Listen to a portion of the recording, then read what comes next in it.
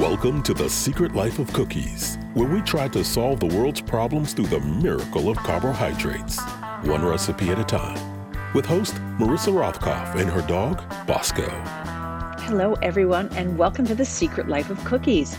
Bosco and I have a very special episode for you, and you will hear Bosco let you know how special he thinks it is about mid-podcast. My guest today is Rachel Vindman, and we get into all the news of the week. What a week. And Rachel has good advice, as ever, for those of us feeling frustrated and a little helpless about what we can do to protect democracy. A bit of housekeeping. All the recipes for the podcast and links can be found on my Substack newsletter at marissarothkopf.substack.com, along with a giant archives of recipes and stories of American kitchen history. You can support my work with a subscription for $5 a month, or if that's not possible yet, you can subscribe for free. Either way, I am grateful for your support. You can also become a member of the Deep State Radio, which comes with a host of privileges, along with special subscriber podcasts. Enjoy the show. Here we are. Welcome back to The Secret Life of Cookies. And I say welcome back because it's been a couple of weeks now. I've had a luxurious vacation and this and that has happened. And now I find myself, yay, back with one of my favorite human beings, Ms. Rachel Vindman, the host of one of the hosts of the Suburban Moms podcast, and also the podcast. I would also call you basically a generally decent human being and upholder of good things and an activist. Thanks, Marissa. Wow. I mean, I couldn't ask for more.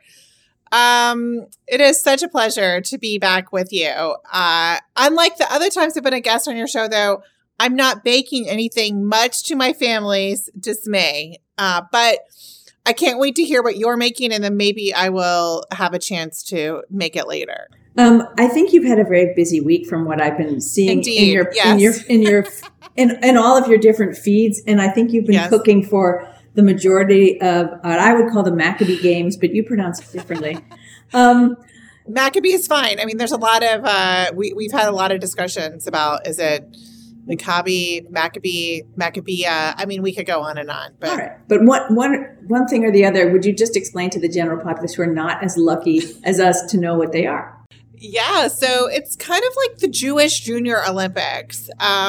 It's a really fun program. They have them all over the world. And now we do live in the Fort Lauderdale area. If you didn't know, the Vindmans moved to Florida. I know, that's weird. We're in a very progressive area. And we have a great Jewish community center, also known as the JCC. And we are hosting the Maccabee Games right now. Actually, they just finished for everyone yesterday. But your JCC is not the entire Vindman family, although it feels that way. That's correct. Yeah. Yes, that's true.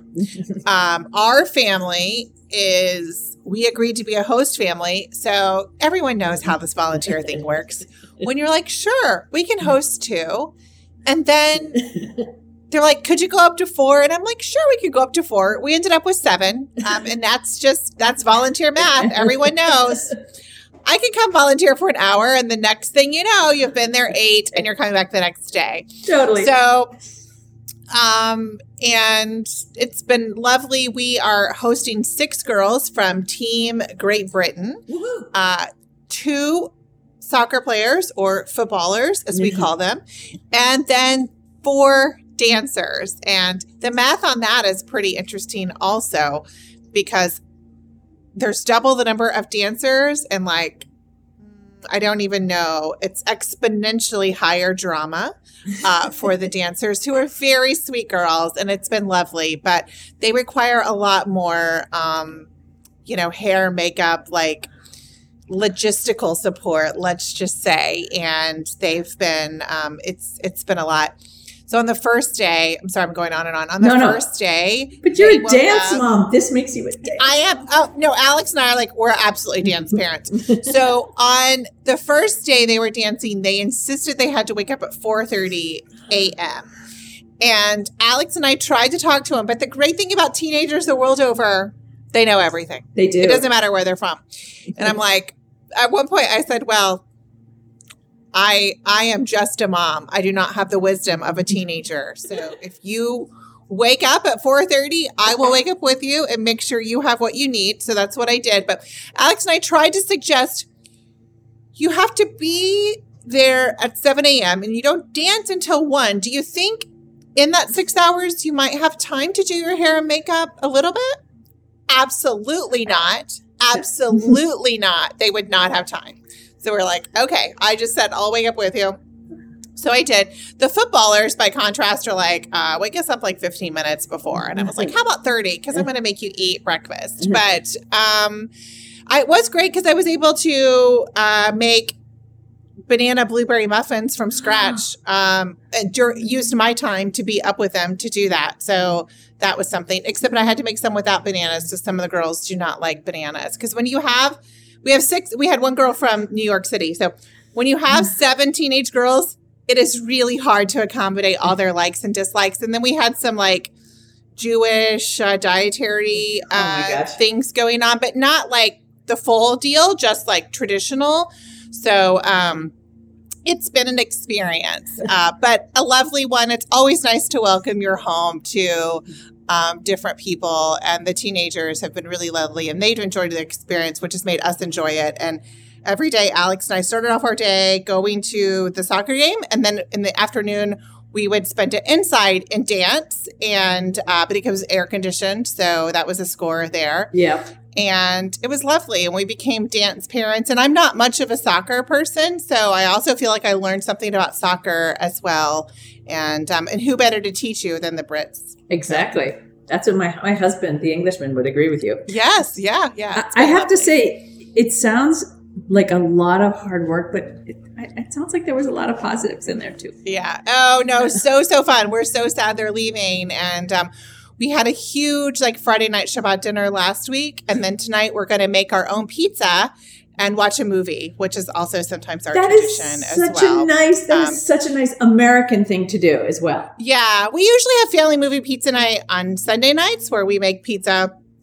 And we started this when we lived overseas because my husband really likes New York style pizza, and it's just essentially hard to find overseas. There are a lot of smart things about your husband, and this just makes him like a lot of things I respect him for. But now if it's possible, I respect him more. Of course, he likes what I call New Jersey style pizza. But go on. Yeah.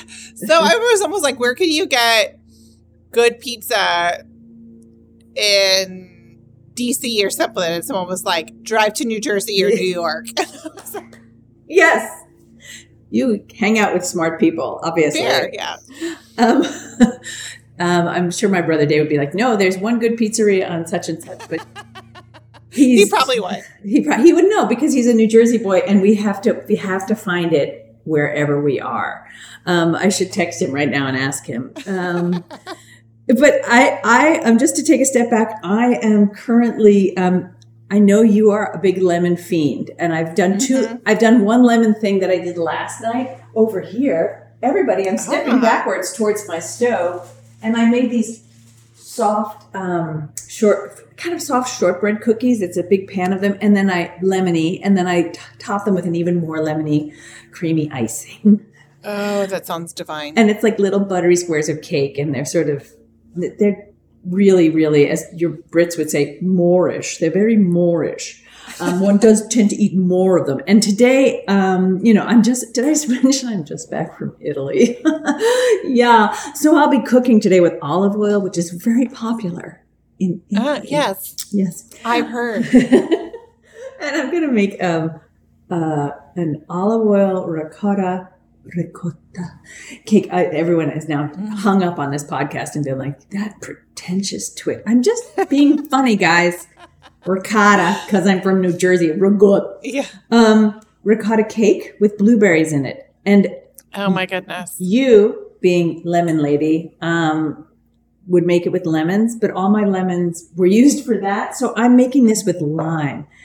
And I'm just going to point out that the most important step for all of this is that I grated about 35 pounds of lime zest into the sugar and I've mixed it all together so all the oils get all over the sugar. It smells like heaven. It smells so good. And right now, while we're talking, I'm going to do sort of penance, where I have a paper cut on my finger, and I'm going to now squeeze lime juice so that we can use it in the cake. So I think really that's a good time to get into living in Florida. Yeah, I mean, limes, it's kind of a theme for Florida, limes, key limes. So, I think this is a really great segue. I do live in Florida now. I've had, I was texting with my podcast co-host yesterday about Florida. Because they were like, I mean, periodically they send me things of like, what the heck is this? Some Florida news.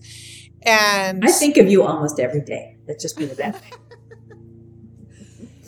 So I've been getting out in the community more because I've been going to all these games and I've been meeting people and, volunteering and different things for the games. And I suggested to someone, they were sort of complaining. I mean, full disclosure, my daughter does attend a private school here. But the area where I live is a place where a lot of people moved further west because they wanted to have better public schools. So the public schools are really good. Right. But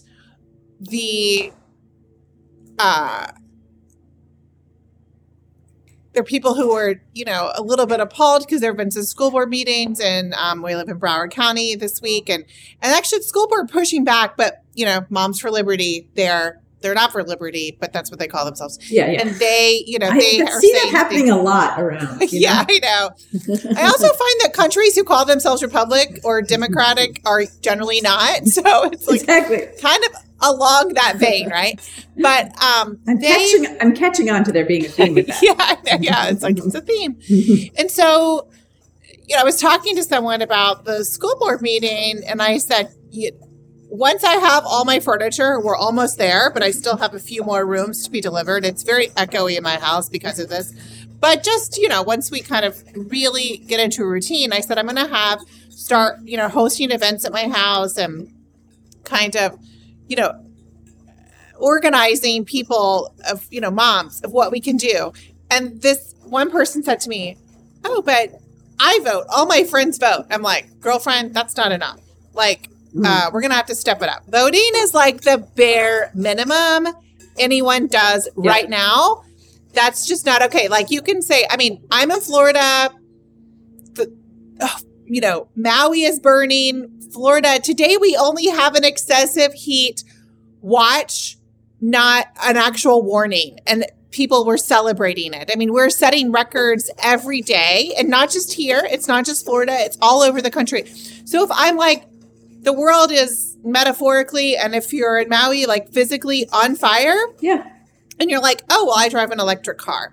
Okay. Yeah, I don't really think that's going to cut it. We all need to do like a lot more. And that's how I feel about voting. So I'm glad that you vote. I think that's amazing. So you're registered. You know how to vote. Now we got to get other people to vote. And we have to explain to other people what's going on. And can I also just say, Marissa, this is a bit of a mea culpa. Sometimes I'm like to my friends and I'm like, what do you mean you don't know what's going on? How do you not know what's going on? Well, I have been taking care of 7 children plus mine for the past week. And it's a lot. And I've been busy and that's only been for a week. And if I had 4 children to go to different places all the time or more 2, 3, whatever, it's really easy. It's also takes energy that a lot of people don't have because it can be really hard to process. So, you can just want to look the other way and not look at that. I get it. I get it even more now.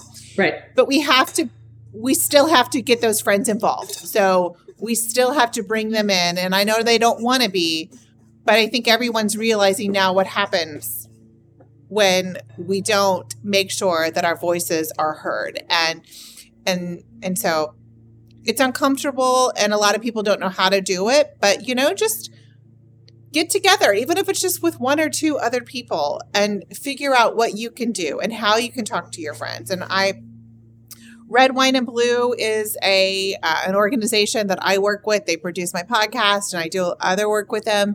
And, we have a lot of great resources on our website, redwine.blue. Just, we also host a lot of events of talking about how to talk to your friends, how to organize people in your life and, help them, bring them to that point. So, but again, I must say, it is really easy to get caught up in it and let it take a back seat because you just don't want to think about it. But we cannot do that with anything. Again, with climate, with our, with politics, with all the things. Right. It's overwhelming, but we have to figure out what we can do. Yeah, I think the only way that we succeed is by all of us who are concerned. Even if it's a little inkling of concern, right? Where you're like, you only have that much time to have that passing inkling of concern. Yes. You need to take a little more time and get involved. And I don't mean that in a finger wagging way. I mean it as much to myself as I mean it to anybody else. Yes. And I was having a conversation with my friend earlier this week. Hi, Liz. I know you listen. You're the best. I love you, Liz. And we were talking about so what can we do in that sort of tone of voice where it's like, and I think Red, White, and Blue is a very good, is a great organization. And I think it's a good place for us all to get. I think they're very good because they kind of give us the boost that we need and the tools that we need to kind of learn how to get involved as well as actually be involved.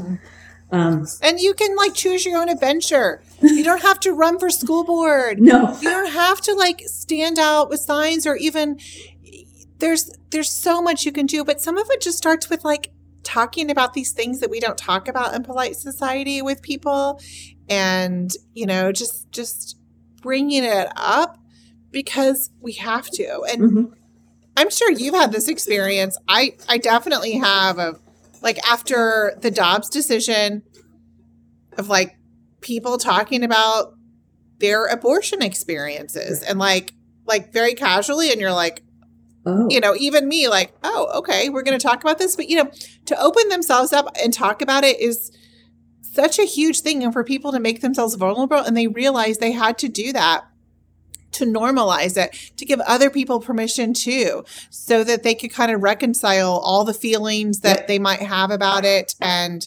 to also put a face on what it really looks like to have to make a decision like that. For whatever reason, but it's bold, it's powerful. And I know it's not something that we've always done, but we are in extraordinary times. And that means we have to change some of our social norms. Yeah, I completely agree with you. And I think it's about time. We've made, your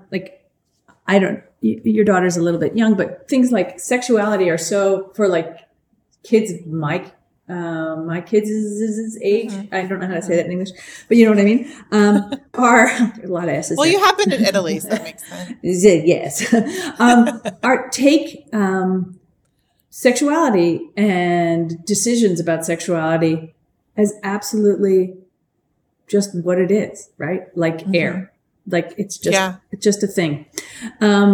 Just like I like chocolate and he likes vanilla. Yes. It's not a big deal. Yeah. No, absolutely. My daughter, I wouldn't say corrects. Sometimes she corrects me, but when I'll say something and she's like, and then I guess it is a form of correction. And frankly, I think this is the problem that a lot of people who are very anti-sexuality talk, they are upset that their children have a different view than them, and they're upset that they want to talk about it. And they also don't want to feel judged or corrected by their kids. And I feel like so much of what they do comes from that place of they're just mad that their children would dare to correct them. I completely agree with you. I think, parents are... Which is not easy. Can we all agree? I make a lot of mistakes. I hate for my child to point it out. Me too. And especially since I try so hard to be perfect and try so hard to be ahead of the game. But so it does hurt when they're like, are you kidding? Yes. But maybe that's how we move forward. And it is sort of the point I was making is if we talk about sexuality in such beautiful open terms now, that things like abortion also have to be discussed that way, and every other single thing.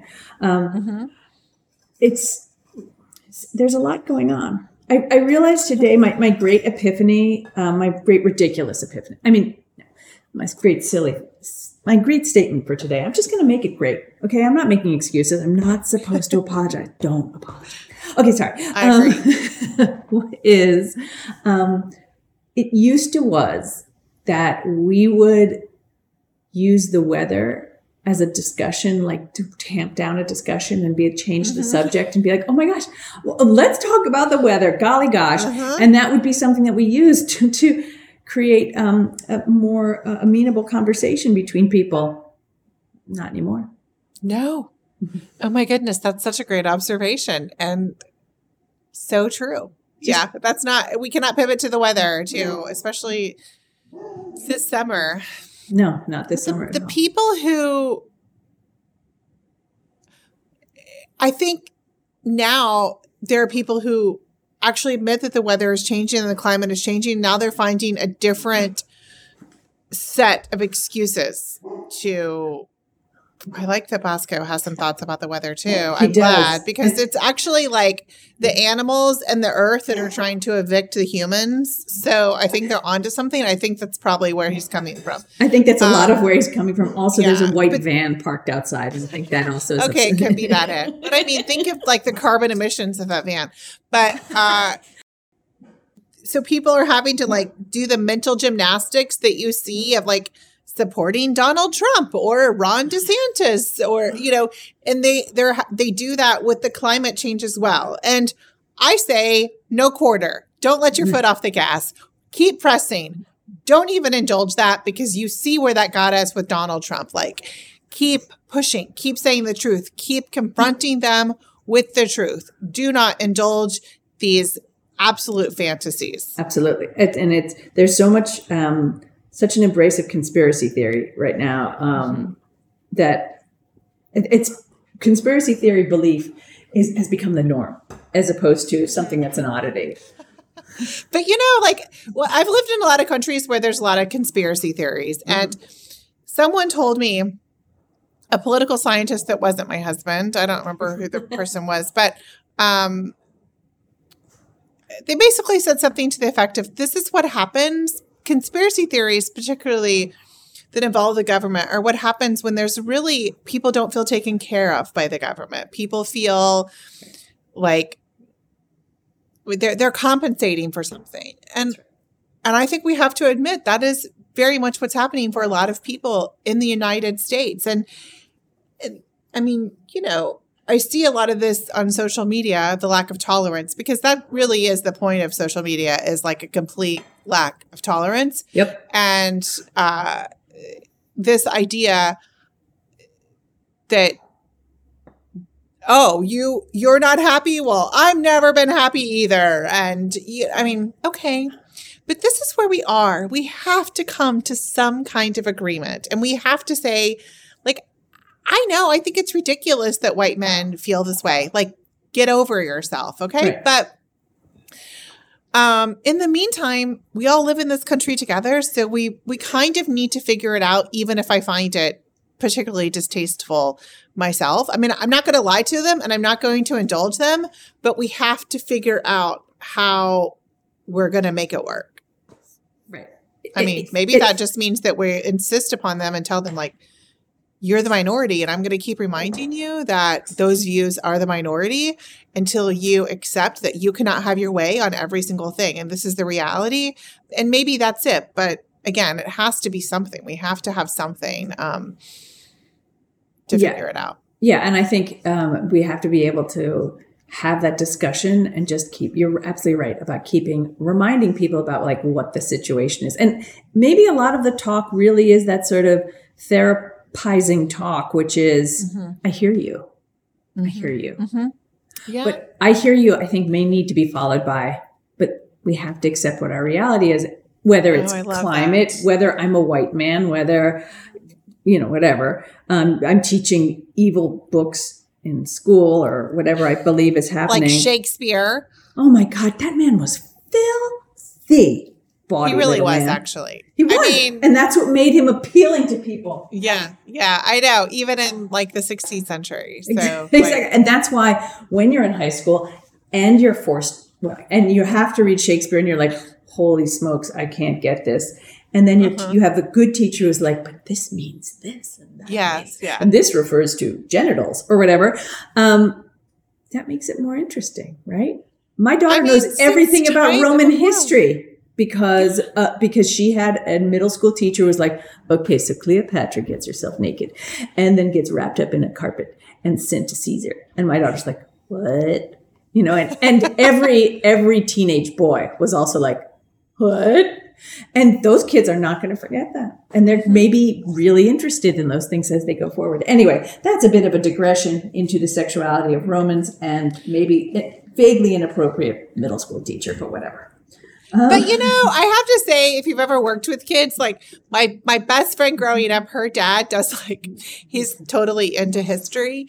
And he will go into like the local middle schools and do a talk about Lewis and Clark. And he dresses up and talks about one of them and their dog Seaman. And so you can imagine the kids like, but you know what? He has the dog's their name attention. The dog's name was Seaman. Yes, I know. You know, and I don't know which one it was, but I mean, but I think it was Meriwether Lewis. But the point is like, he has their attention and they're listening and they're not like, there's something to be said for that. Right. So like some people do know what they're doing and you can't like ban the word semen even. I mean, but there are people who well and truly would do that these days. Like that would be something that they would object to. Even though it was spelled not like seaman. Yeah, like a seafarer, like a man who was on the sea. Exactly. I think it was a Newfoundland too. I said, sort of pointing at my half Newfie. Yes, I think so too. Yes, he's a Newfie. I'm about to put the cake in the oven. It looks quite delicious. Ooh. You can see little bits of flecks of lime. I'm showing it to Rachel. And I'm going to put it in the oven. She can confirm. Actual cake. She's really doing this, people. It's not BS. Like so many other things. Like, speaking of BS, how's that for a segue? You know, I know you haven't been following the news this week, but did you see that Orlando lost a district attorney? I did. So I actually did see that. I mean, that's what my podcaster, they texted me about that.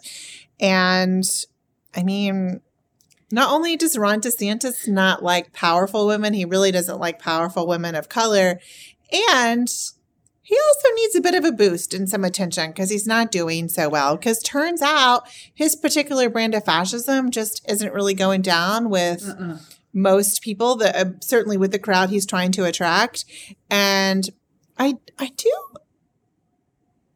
just want to say like the people, as an aside, the people who are financing him and are now being like, well, I just need him to not be so extreme. I'm like, is this your first day here? Like, what did you think he was? This is like what, I mean, he's been this since the beginning. He's always been crazy like this. So you say you want him, but you like had no idea what you were buying, I guess. I don't really know. But in any event, no, I completely agree with you.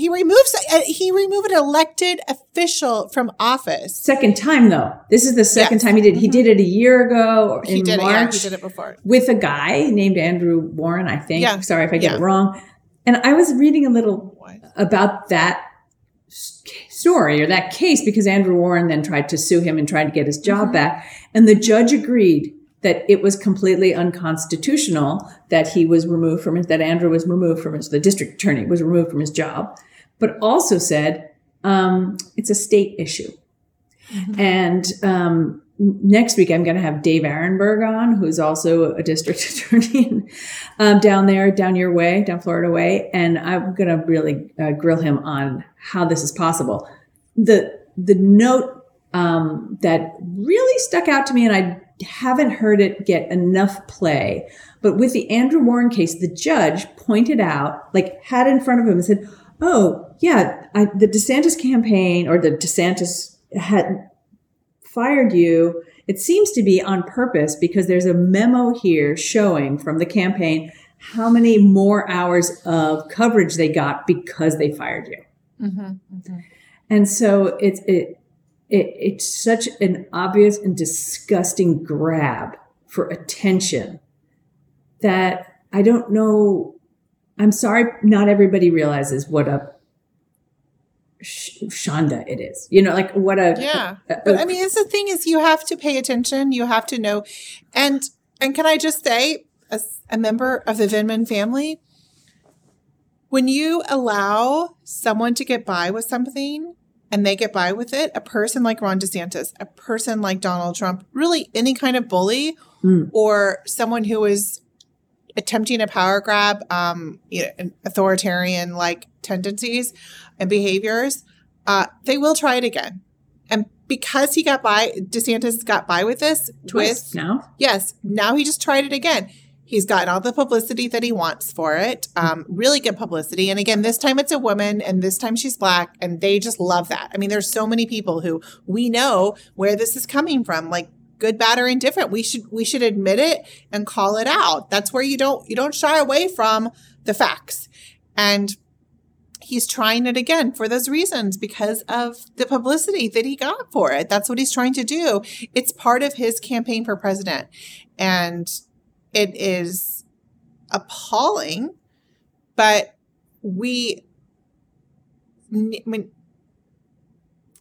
this is the part where this is actually the subject that made me say to someone, it's not enough to vote. We have to do more, and we have to show support for these elected officials. Mm-hmm. That woman really needs the support. I mean, she already has said that she's running for, she will rerun for the office. Which is a freaking shame that she has to rerun, but whatever. But I mean, look, they took away that vote. The people that voted for her, Ron DeSantis has taken away their vote, just like we know that Trump was trying to do for January 6th. But just like he did when he was trying to influence the election in the perfect phone call by extorting,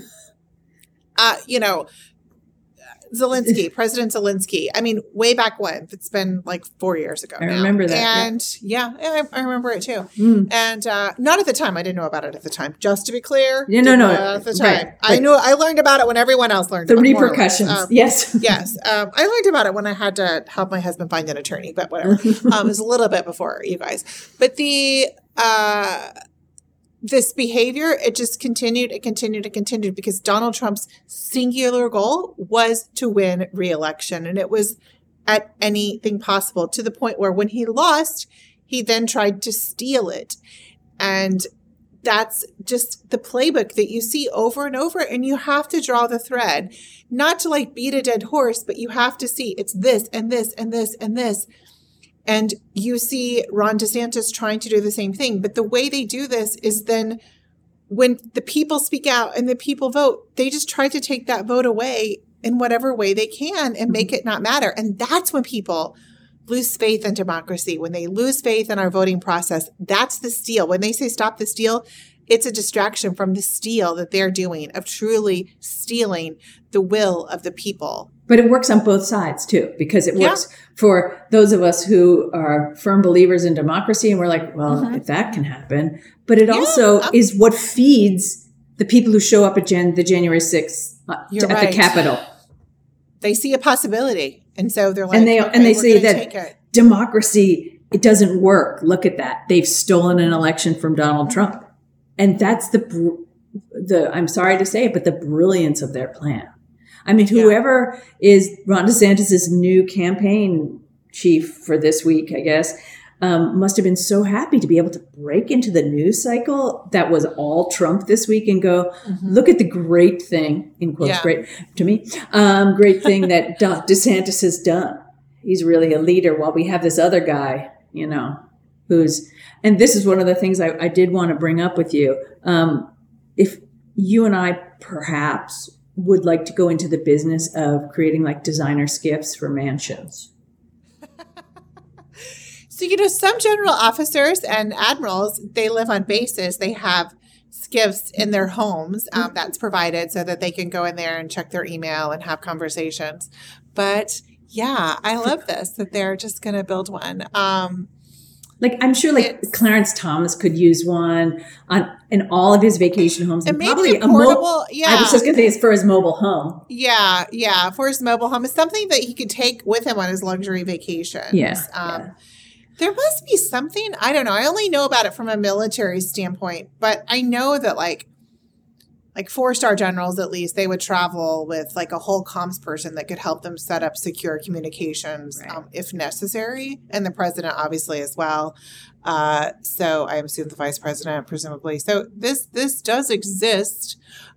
We could look into it. Definitely a nice. But I mean, why shouldn't there be like the skiff suite at like the Four Seasons and we can like decorate it in whatever the trendy colors are with comfy chairs? I mean, it doesn't need to be some cold place. It doesn't. No, it could definitely be elevated. As someone who has spent more time than I want to admit decorating my new home, because it's essentially just a totally different style from the colonial we lived in Virginia. So, it's been I feel qualified now. Definitely. Because you can get the grasp of all the different styles. And I guess we need to include a toilet in each one. Gold toilet in honor we can get the Trump skip. It's hard because I feel like the gold toilet and maybe like the matte brass is a little bit more, you could do transitional or it could work with a couple of different things, but like a pure gold, a gold toilet that's like more like the gold and shiny. I think you're pretty limited on like what style that works with. but I will say like brass and that is certainly making a comeback, but it's harder. You're going to have to go way more modern / contemporary for the gold or just straight up like Versailles. Like, I think we think we're going to have a very good kind of lookbook for skiffs. Because I think because a lot of people do live in like the Washington D.C. area in a lot of old colonial homes, I think we'd like to imagine what George Washington's skiff would have looked like. Yeah, it could be like a I don't know, like whenever they do those pictures of what George Washington really looked like in real life, not the painting, but the thing that he's like, and this is what his skiff would have looked like if he had a skiff.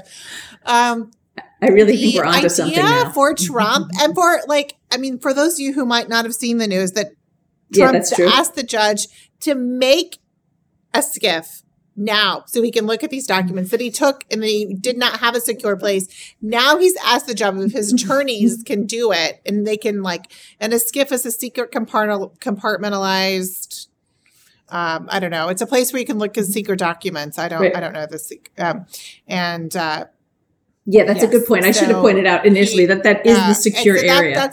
It's a secure area where you can look at secure or in my situation when we lived in Moscow, fun fact, is like we wouldn't even have like conversations about finances, not like tricky finances, but just if we needed to talk about big expenditures or things like that, I would go to Alex's office and we would have it in a secure area because we didn't want anyone to think that we had money issues where they could, there would be a potential for them to, offer money for whatever.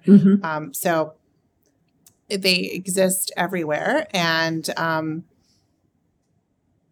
it's the idea that Donald Trump admits now that he did not have a place to review these documents, but hey, can we build one? Is just really remarkable.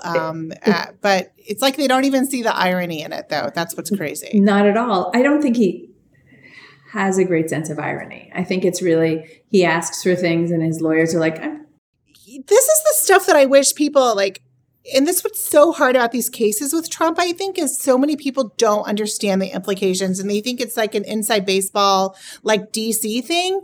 And then he dumbs it down and tries to explain it or explain it away in such a manner that people just, it goes over their heads and they just assume it's, people out to get, his supporters think that, right? That it's just people out to get him. But then also I think other regular people don't necessarily understand how absolutely horrible, his crimes really are. But that's maybe the benefit of the 3 and now possibly a 4th indictment coming soon of dude, where there's smoke, there's fire. You cannot have this many cases. I think a regular person knows, if you have a friend who's indicted and they say they're innocent, okay. Second one, I think by the fourth one, you're like, maybe there's something to this. I don't know. Like, I might need to sit down and really think about this. And I think there are people who are doing that. That's why I think the strategy is pretty smart. And, you've had enough cases. I know a lot of your friends, the sisters-in-law group, and they really explain this so much better than I could because they're attorneys and judges and experts. Lawyers. But lawyers, all these things.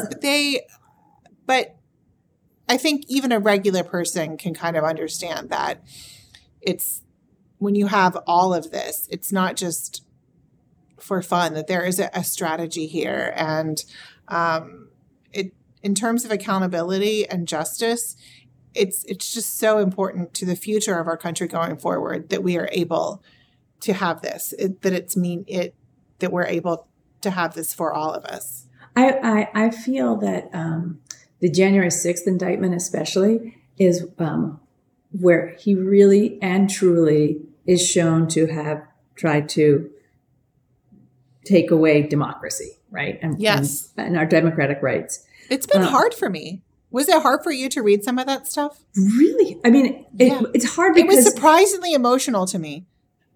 And it was, I completely agree, because as much as we've known and we could all have written like a term paper about why it was wrong, actually seeing it in this, the black and white of, and it was actually worse. Like everything was a little bit worse when you see it. They really planned this all out.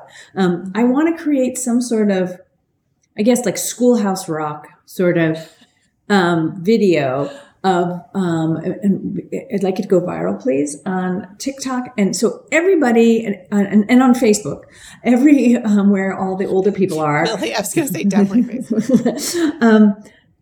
To explain why what he did was wrong in really clear language. That he was trying to subvert your vote. And I wouldn't use words like subvert, even though it has a lot of things that rhyme with it and be fun. If you're making up a song, subvert, pervert, course of justice, we got that. We can really do this. Yeah. Because I'm not sure every single person understands the gravity of what occurred. It was really, though, that memo about I've never committed a crime, but I would like to say, I would not probably make a plan it out and write a memo. And I have to say, I missed the first. There are apparently 3 memos, and I did miss the first 2. But that third one, I read it in New York Times reporting, and I read it late at night because, again, I've been busy. And but it just was like a sucker punch. It just felt like someone because I'm like, he really did just try to steal this, my vote. And that election was obviously very personal. And Alex and I both worked very hard, way outside our comfort zone in terms of getting involved in politics. So these are all the things that were running through my mind. And that relief that I felt when they finally announced that Biden won, and all that time when I was relieved and they were plotting and planning, and I was thinking about, there was a memo in December and all through December. And I just never would have thought that in the United States of America. And when you see it all laid out, this is something I actually think people really can understand and can get of you don't just, let's say you think you're cheated by a business. Then do you go and steal their equipment in, the middle of the night because you feel like they cheated you? So you're going to go take something of equal value? These are the kind of things you have to think, what do you do in real life when someone even treats you wrongly, which didn't happen, but let's just say there is a process. But it's not even trying. To me, it's not even that he was like, oh, I've been cheated deep in his mind. In his mind, he was like, no, I want to be president. Yeah. I don't want. Absolutely. Maybe to avoid going to prison. I mean, as we know now. We know now, right? So it's something even worse than they did something bad to me, so I'm going to do something bad to them. It's just that wasn't, I don't like that answer. So I want to do it my way. Yeah. I mean, and that is just. Because I don't believe, no matter what anybody says, that guy's like, oh, I've been cheated. Mm-hmm. No, I think he was just like, no, I want to be president again. This is horseshit. Everyone knows. I mean, all the testimony, if you can see from remember the January 6th committee? Mm-hmm. I mean, there were person after person after person that said he knew he lost. He knew it wasn't stolen from him. He just thought he was going to take it and it was going to work out for him. I mean, it's mind-boggling. I mean, it is still so like, how does this happen? But I think that also the disbelief that it was even possible that we could have such a bad actor, that we would have someone like that in our country, is still something that people have to really wrap their minds around as well, because it's not something we're used to. So no, I exactly. think if he tried this, that it was like legit. No, it wasn't legit. Nothing. Everyone knows, person after person after person. But you see the people who have hitched their cars to his horse, and now they can't extract themselves. They don't know what else to do. And so they just say nothing, or they continue to go down this path. Yeah. I mean, as I posted on Twitter this week, I really can't wait to see what they have on Lindsey Graham, who said this week, and I don't know if you missed this, but Lindsey Graham was like, I think it was on Sunday, he said it in or wherever he was, he had some sort of speaking to people, and he goes, yes, well, I really like Donald Trump, and Donald Trump really likes himself, and that makes for a really good round of golf. That sounds like Mad Libs. I like him. He likes himself. I was like, spell it out, sister. I mean, like that is. Back to maybe touching on our previous conversation. Perhaps it's good that we have a younger generation that allows people to be themselves and to live their true selves and not twist themselves into really horrible situations because they don't have the freedom to live their life the way they want to live. I mean, I don't really care who you love. Mm-hmm. Just be your true self, because it's freeing.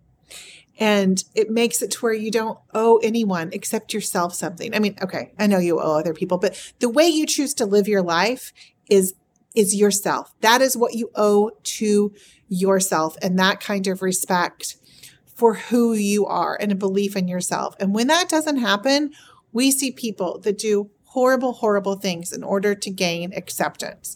And that is something that our younger generation has figured out in such a big way. And we could all look at them and learn from them. Because I know I can. I mean, this is a lesson I have to tell myself. Like I mean, my goodness, how do I end up like hosting 7 kids when I said I would host 2? And it's been a great experience, but I think, like it's a tendency to say yes, for so many people in our generation.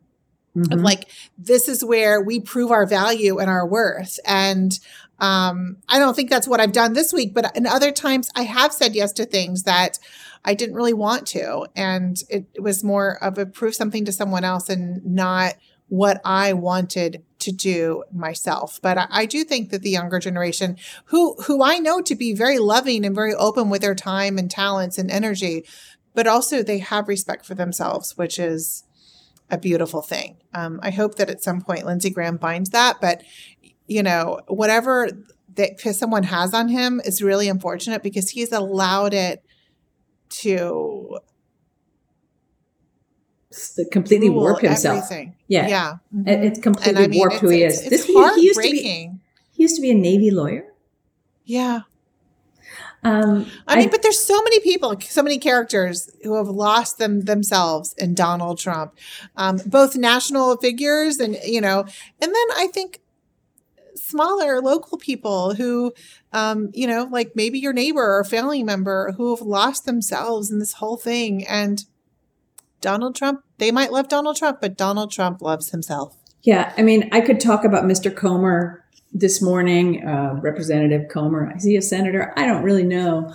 But I don't have a lot of respect for him because he's in the middle of trying to, even though he has acknowledged that they haven't found anything on Biden, they're still going to keep investigating. Yeah. So there's him, and then there's the Tommy Tubervilles of the world, who I should let you go soon, because I'm sure that you need to bring a welcome basket to Tommy Tuberville now that he's in. He lives in Florida. True. Aren't you part of the welcome wagon? Yeah, he doesn't have anything to lose. Whenever he ruins the Alabama economy, no sweat off his back, because he's playing for another team. I like to use sports metaphors for him because I don't think he understands anything else. But actually, he wasn't really that great of a football coach, so I don't know how many sports metaphors he understands as well. And I think the really unfortunate thing about Tommy Tuberville is he's really just dumb as a fucking rock. I don't know if I can curse on here, but you can. Okay. Especially when talking about him. Yeah, he's really, really, really stupid. But I'm just, there was a whole controversy when he was at Texas Tech that his wife, she was drunk and she either injured or killed someone. I don't want to say. I have read about it, but and she got off like scot-free, but she was drinking and driving, and you'll have to Google it yourself. I mean, I did, but I haven't had a lot of sleep recently, so I can't remember. But then also just this lack of accountability for so many people that we put up on a pedestal. And, but as a football coach, he wasn't really great, but now to know everything he's doing, that he's lost, is it Space Force? I'm sorry. I'm not very good former military SpaceX, but yes. I don't. Yes. So it's Space Force. It's Space Force. Yes. And he's lost the headquarters for Alabama, which would have been, huge job creator. But because of his nonsense, and if this is not, I'm sorry to our white men who are listening, but I'm married to one. So, and me too. But yeah, so I'm just going to say, he got bad advice from someone. This is really what happened. He got bad advice.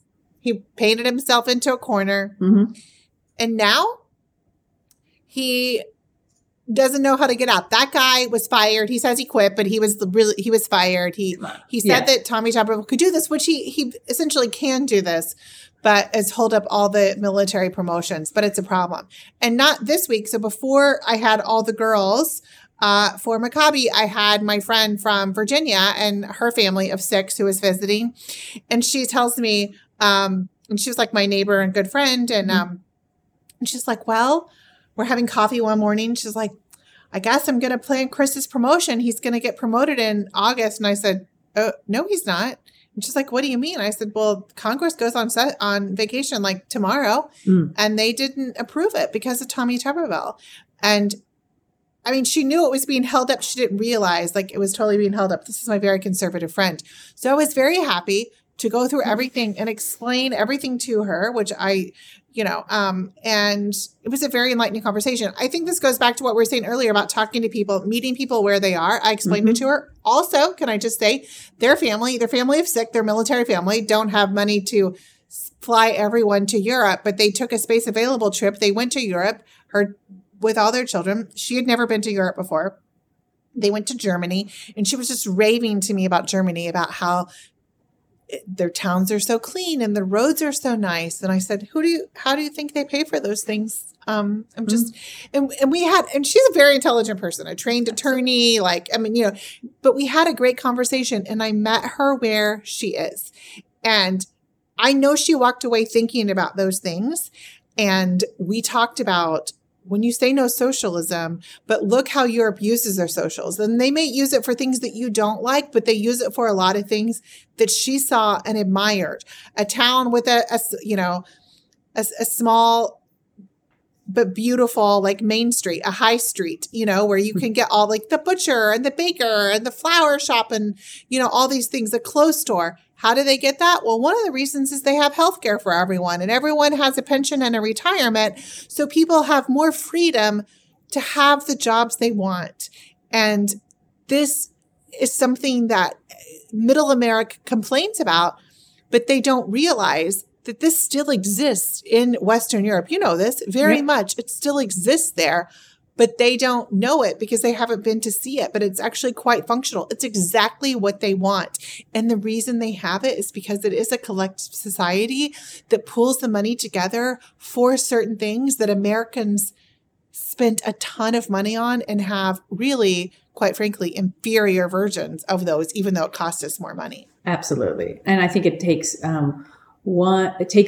the experience of like your friend to go to one of those countries and, I don't know, chip a tooth or break an arm, God forbid, or whatever, like some minor thing, and show up at the hospital and have fantastic care taken of them. And then it's for free.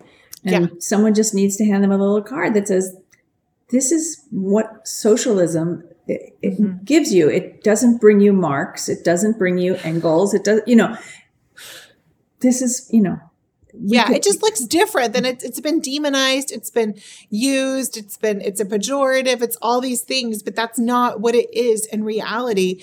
And more people have to see it. But, it's not easy to take the time or money to go to Western Europe for a large family. And they were able to do it in a unique way. But it is unfortunately something that's been really politicized, and it's a scary story, but that's just not what the reality is. Also, she just couldn't get over the Autobahns, which I lived in Germany for 2 years, and they are incredible, and the roads are nice, and the villages are clean, and there are some problems in the city, and there is some trash in the big cities, and all that definitely exists. It doesn't exist like it does here, guys. And I'm here to tell you, there's a big world out there. You should get out there and meet people. That's why bringing this back full circle to the Maccabi games and the girls that I'm hosting, I told them on the first night we were having dinner, I said, what I think is so great about this is you're going to meet kids from all over the world. They all happen to be Jewish, but you're going to see that you're more alike than you are different, which is something I talked about the first time I was on your podcast. But this is the experience that you're having at a young age. It is invaluable. And take the time to see all this and take it in. And it's going to make you better,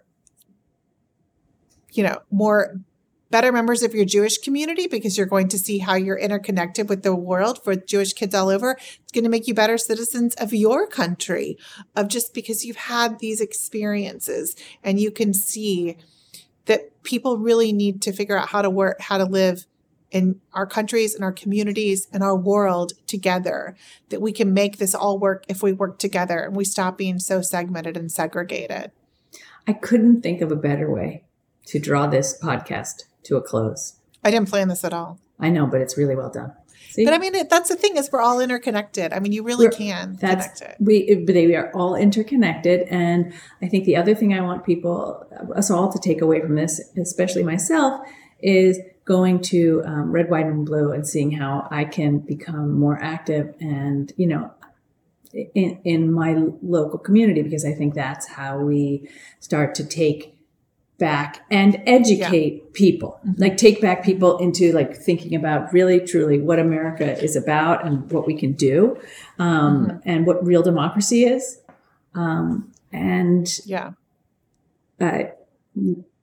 Being willing to meet people, like you said, is really important. And soon I'll have cake, and cake is important too. But a different kind. I couldn't agree more. Bake a nice cake. Bake a cake. Bake a cake. Bring some friends over, have a little coffee clutch, and talk to people. Yeah, I can't think of anything better, actually. It's, as ever, a pleasure to talk to you. I think you get to take, I think everyone would agree, you get to take a morning nap now. I think you can you get your little morning nap. You get to lay on the couch. I'm not going to lie. I'm going to take a shower first, but then I think I am just going to read a book for a minute and enjoy the quiet in my house, because the girls are gone today. Exactly. And So put your oxygen mask on first. Mm-hmm. Yeah. Okay. Yes. You're right. You're absolutely right. I used to be a flight attendant, so I couldn't agree more. It's a story for another time, Marissa. We'll get into it later. I always want flight attendant stories. I've wanted them since I was a kid. Oh my God. Okay. We're going to do the flight attendant version very soon. Okay. Thank you so much. This has been awesome. Thank you. And I'll talk to you soon. Have a great time. Take care. Say hello to everyone. Okay. Will do. Bye. Thank you for listening. You can follow Rachel on Twitter at NatSecHobbyist. That's like National Security Hobbyist, but abbreviated. And listen to her podcast, The Suburban Woman Problem. You can find me at marissarothkopf.substack.com or at Marissa Rothkopf Eats on Instagram. And if you're hanging around on Threads, sure, why not give me a follow at Marissa Rothkopf Eats. Thanks, and have a great week.